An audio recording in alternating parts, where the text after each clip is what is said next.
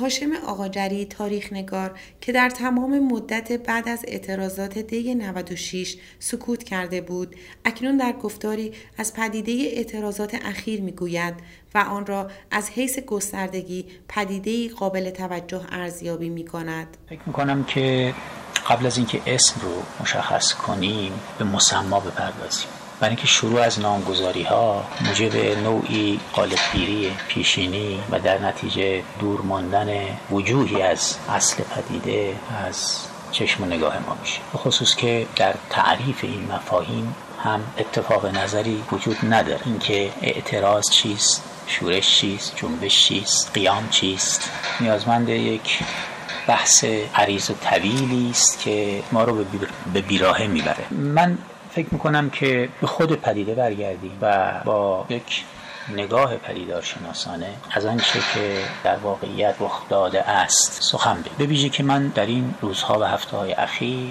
مواردی رو دیدم که یادآور حرف زدن هاست برای اینکه حرف اصلی زده نشه، نوعی زبانبازی و وراجی برای پنهان کردن اصل مسئله، برای پرهیز از این نوع مغالطه پرحرفی و زبانبازی. من ترجیح میدم به سراغ خود پدیده برم، پدیده‌ای که در یک نگاه فرایندی البته از 7 و 8 دی ماه 96 شروع نشد، بلکه فرایند مدام و مکرری است که همچون رودخانه‌ای که در طول مسیر خودش گاه تند میره، گاه کند میره، گاه بر روی زمین جریان پیدا میکنه، گاه به زیر زمین میره. آنچه که ما در نیمه دی ماه 96 دیدیم یک موجی در بستر این جریان رودخانه بود که بهتر است صدا اوصاف واقعیش رو مورد توجه قرار بدیم و پدیده را همان گونه که بوده است ببینیم. در حدود 10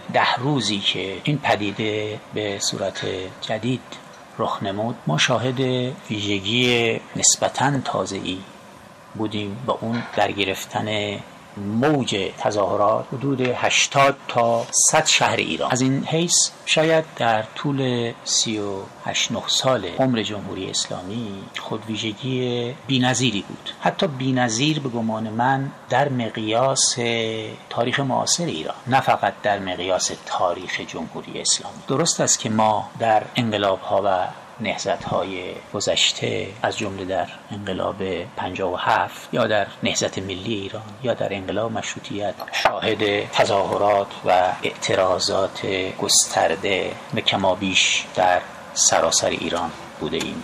گستردگی که در عین حال وقتی ما از جنبش تنباکو یا مشروطیت به زمان حال میایم افزایش پیدا میکنه و بالاترین درجه گستردگی رو ما در انقلاب ضد سلطنتی سال 57 دیدیم. اما توجه بکنیم که حتی در انقلاب 57 ما یک سلسله تظاهرات و حضور خیابانی مردم به صورت زنجیره‌ای و متوالی یا متناوب روبرو بودیم، اما هیچگاه نه در سال 57 و نه در نهضت‌ها و جنبش‌های گذشته چنین گسترش همزمانی و سینکرونیک رو نداشتی. در مدت یک هفته در سراسر کشور بین 80 تا 100 شهر همزمان دست به تظاهرات و حضور خیابانی بزنند. در همینجا باز یک پدیده، یک ویژگی دیگری که تو این پدیده دیده میشد و شاید بسیاری از دستگاه‌های اطلاعاتی و امنیتی رو غافلگیر کرد، این بود که عمدتاً این پدیده در مکان‌ها، شهرهایی رخ داد که در اطلس امنیتی دستگاه‌های اطلاعاتی امنیتی جزو مناطق قرمز یا زرد نبود و تقریباً تمام گزارش هایی که از طرف مراجع ذی ربط در این زمینه ارائه شد همه حاکی از این پیش بینی ناپذیری و غافلگیری این پدیده بود. ترکیب شرکت کنندگان ویژگی داشت که اون رو تا حدودی از نمونه‌های قبلی خودش متمایز می‌کرد. ترکیب سنی تظاهر کنندگان عمدتاً جوان بود، زیر 35 یا 30 سال، یعنی بخش جوان جامعه ایرانی که تجربه انقلاب 57 رو نداشتند و ندارند. در جمهوری اسلامی به دنیا آمدند و جامعه پذیریشون در سیستم جمهوری اسلامی و نهادها و مجموعه دستگاه‌های این نظام بوده است. وجه مشترکی که در میان این جوانان که از نظر تحصیلات نیز طبق آمارهای رسمی یک چیزی حدود 15% اونها دارای تحصیلات لیسانس، فوق لیسانس و دکتری بودند، درصدی که میزان بالای سواد در تظاهر کنندگان را در مقایسه با درصد صاحبان تحصیلات عالیه در کل کشور به مراتب بالاتر نشون میده. یعنی ما در سطح کل کشور یک چیزی حدود 7% جمعیت ایران دارای تحصیلات بالاتر از لیسانس هستند، در حالی که طبق آماری که وزارت کشور داده است حدود 15% کسانی که در این تظاهرات شرکت کردند، این تقریبا 2 برابر کسانی بودند که دارای تحصیلات لیسانس و فوق لیسانس دکتری بودند. در این حال بخش دیگری که زیر لیسانس بودند، هرچند که در آمارهای رسمی اعلام شده دقیقاً نیامده، اما میتوان دریافت که از آن 59% که آمار وزارت کشور اعلام میکنه که اینها دارای مدرک دیپلم یا زیر دیپلم بودند، بخش بزرگی از اینها دانشجویانی بودند که در حال حاضر در دانشگاه‌ها مشغول تحصیلند، هنوز مدرک لیسانسشون رو نگرفتند. از نظر شغلی حدود 80% طبق آماری که معاون امنیتی انتظامی وزارت کشور اعلام کرده شغل آزاد داشتن. در واقع شغل آزاد یعنی کسانی که هیچ شغلی نداشتند، یعنی بیکار بودند و چون بیکار بودند احیانا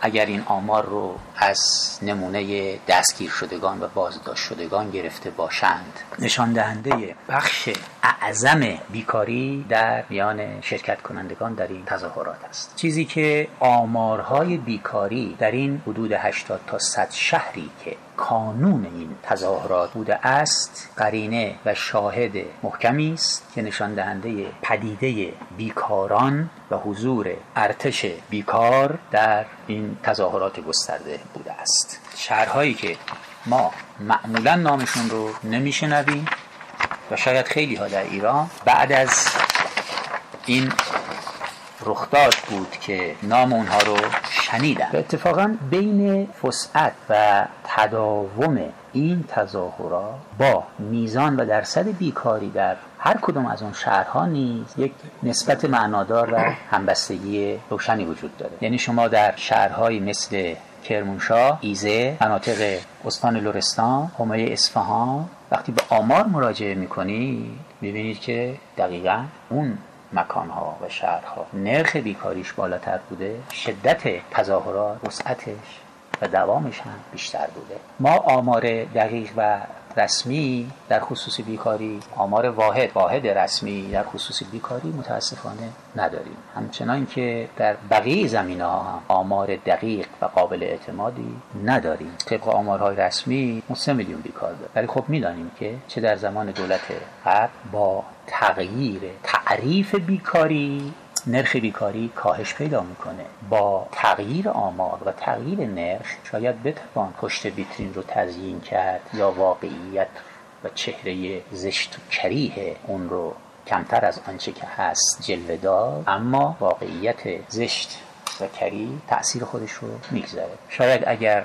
تعریف بیکاری رو از مثلا کار 2 ساعته در هفته که یک طنز تلخه در جامعه امروز ایران، چرا که میدانید حتی اونهایی که در هفته 40 ساعت و بالاتر از 40 ساعت هم کار میکنن در واقع زیر خط فقرن و از تمام اون دردها و رنجهای ناشی از بیکاری رنج میبرن. ولی ما اگر مجموعه بیکاران رو در نظر بگیریم یک چیزی بین 5 میلیون تا 8 میلیون بیکار تخمین میزنن که در ایران وجود داشته باشه. شرکت کنندگان از جوان بودن، بخش عظیمیشون تحصیل کرده بودن و اکثریت قریب به اتفاقشون بیکار بودند. شعارهایی که داده شد یک جنبه دیگری از این پدیده است. البته باید بین شعارهای مکرر و همگی در تمام اون شهرها با شعارهای موردی و تصادفی تفکیک قائل شد. نمی شود یک پدیده را صرفاً بر اساس یک شعاری که در یک شهر به خصوص اون هم یک عده‌ای 1 بار یا 2 بار سر داده اند پدیده را شناخت. اونها شعارهای حاشیه‌ای و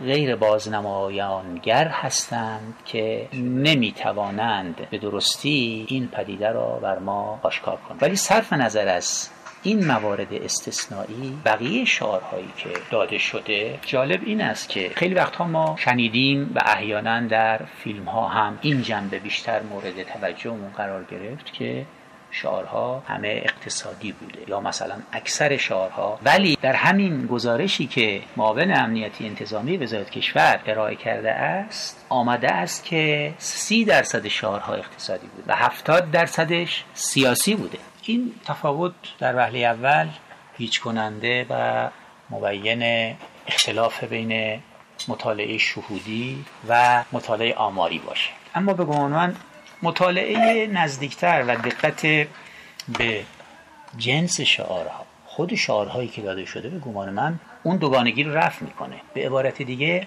اقتصادی سیاسی است. شعارهایی که داده میشه از جنس اقتصاد سیاسی است، نه از جنس اقتصادی محض به معنی صنفی کلمه.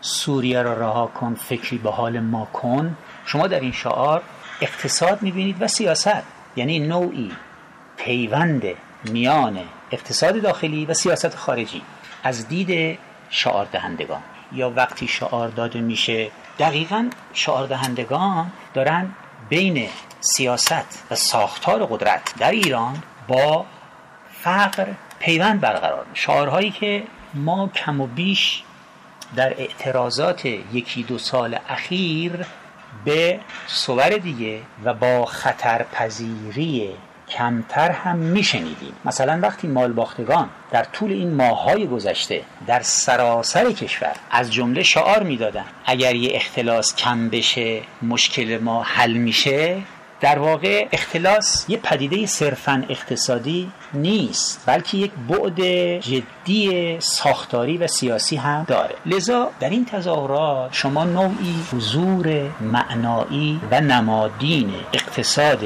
سیاسی رو میبینی که جماعت تظاهر کننده در این حال که مسئله خودشون رو دارن مطرح میکنند و درد مشترکی را فریاد میزنند، اما ریشه سیاسی این درد رو مورد توجه قرار میدن و هم از دیدگاه خودشون راه حل سیاسی را برای مسئله اقتصادی بیان میدن. ممکنه در وهله اول بین شعار مرگ بر دیکتاتور با تظاهر کنندگانی که آمدند و در اون 10 روز یک بحران بزرگ هرچند ظاهراً موقت را رقم زدن، شعارهایی که داده نشد. ما علاوه بر شعارهایی که داده شد باید به شعارهایی که داده نشد هم توجه. مسئله حذف مطرح نشد.